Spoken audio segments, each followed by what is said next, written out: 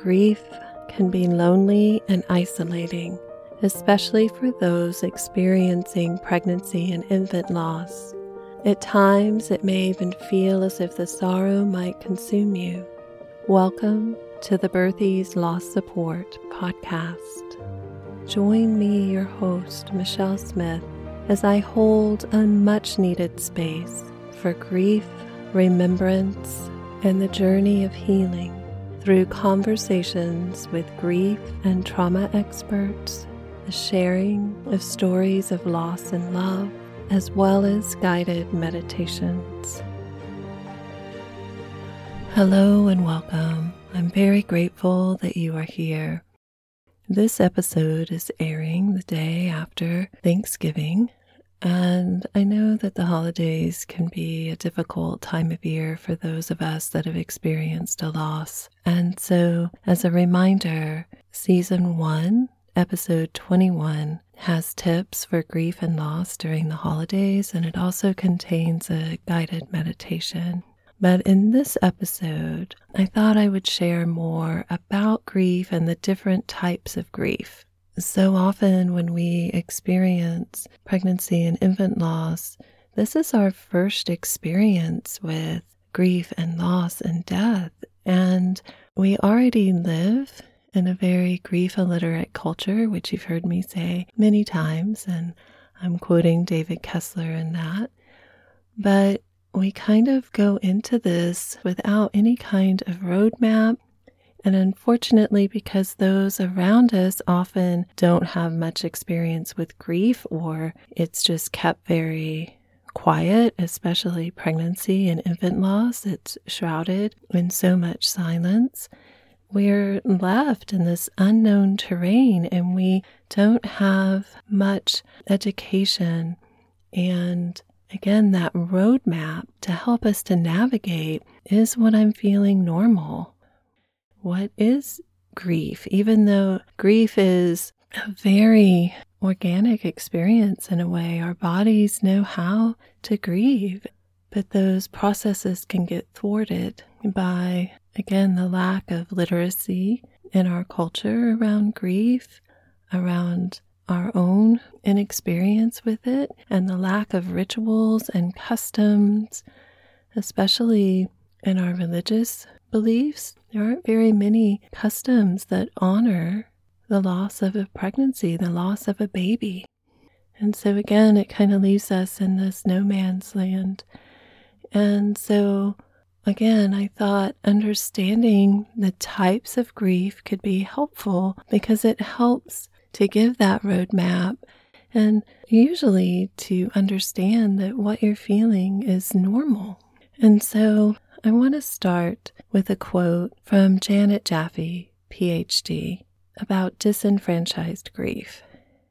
And she says, "Still, for women who miscarry early, their grief is less socially acceptable than the anguish of someone who miscarries later in their pregnancy. With later losses, people have a funeral or memorial service. When it's an early miscarriage or even a failed IVF cycle, it's often unacknowledged by others. Yet these are invisible losses that feel disenfranchised and not validated. Disenfranchised grief is any grief that is not usually openly acknowledged, socially accepted, or publicly mourned. The grief can be judged or minimized." Adam Angeal, who shares about fathers and grief in Season 1, Episode 12, says, "This birth loss, perinatal loss is really a disenfranchised grief. It's one that no one wants to talk about. Yeah. That it's very difficult for the other folks in the space to be there. There's no ritualization in general in the wider community. It feels hidden, like we don't want to burden others with it.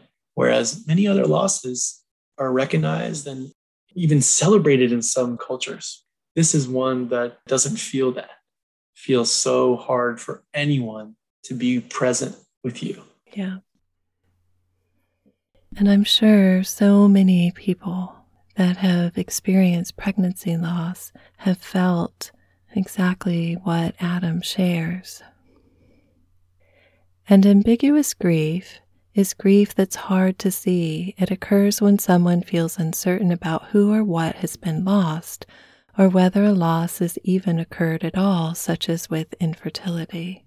The losses that occur with IVF, families can bond with their babies. All parents wanting and planning a pregnancy begin to bond with their baby, but with IVF, often they're shown pictures of their fertilized eggs, and this is your baby. And when that IVF procedure ends in miscarriage, that pain is so acute. And I know so many mothers have expressed that feeling of there's nothing tangible. No one really knew I was pregnant except me and my partner. But this is a very significant loss to me. But is it appropriate to grieve and mourn it when it wasn't visible or tangible to others? Delayed grief is grief in which we don't feel in the moment because it's not safe or we are in survival mode. This can certainly happen when experiencing pregnancy loss and families are in shock, and the person that gave birth needs time to heal postpartum, and they may be rushed to return to work, or they may have other children to care for.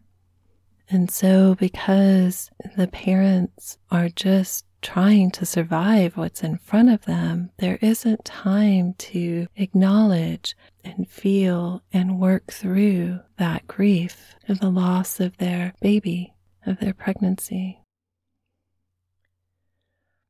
Complicated grief occurs when painful emotions of loss don't improve with time and are so severe that someone has trouble resuming and or creating their life. Risk of complicated grief has been found to be especially high after termination for medical reasons. And I think in part this can be because there's so much shame and grief surrounding that decision to end the pregnancy when the baby won't survive or has a diagnosis which is the life-limiting condition. And there can be so much judgment placed upon them by others and even other bereaved families. It's a very difficult and unique grief that comes with pregnancy and infant loss. Collective and public grief is when we grieve as a group, an event, or a public figure. So this would apply to the recent death of Queen Elizabeth. Traumatic grief combines trauma with bereavement or grief responses. Miscarriage can be quite traumatic for some people, especially if they hemorrhage severely, for example, or if they are treated in a very dismissive or patronizing way in the ER. There's just so many circumstances where miscarriage, early pregnancy loss can be traumatic. And the loss of an infant through stillbirth or neonatal death most often qualifies the parents for a diagnosis of PTSD. And I want to note that fathers, baby's other parent, can also experience PTSD. According to Penny Simpkin, founding member of Patch, birth trauma includes physical injury, danger, or death to mother or baby, or the perception thereof by the mother or partner. It also includes feelings of extreme fear, aloneness, disrespect, lack of control, or helplessness.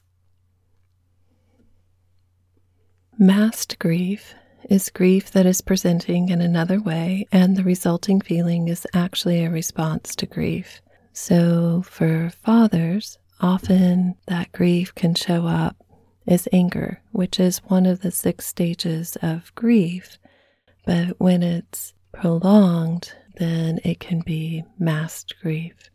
Perhaps they're saying, I'm not sad, I'm not grieving, I'm just angry.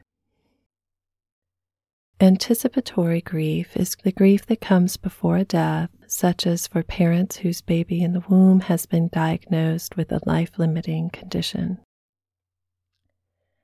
Cumulative grief occurs when someone experiences multiple losses during a short period and/or unattended grief that builds up.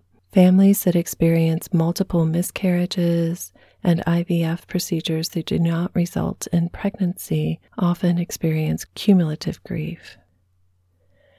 Secondary losses are the other losses that accompany grief in addition to the primary emotional response to the death of a loved one. These are losses such as changes in relationships, school, work, family finances, and lifestyle.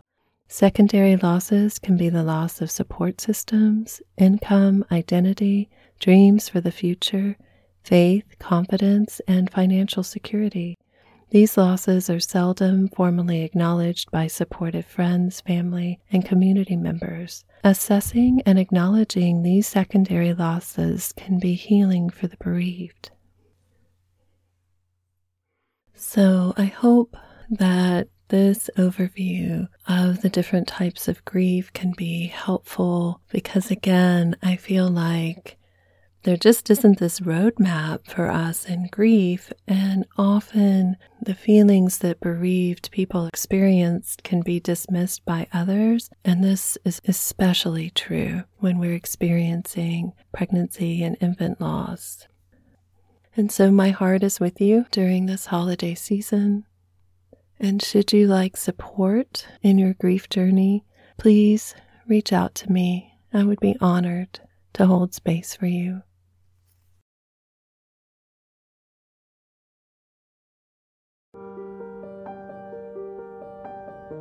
Thank you so much for listening.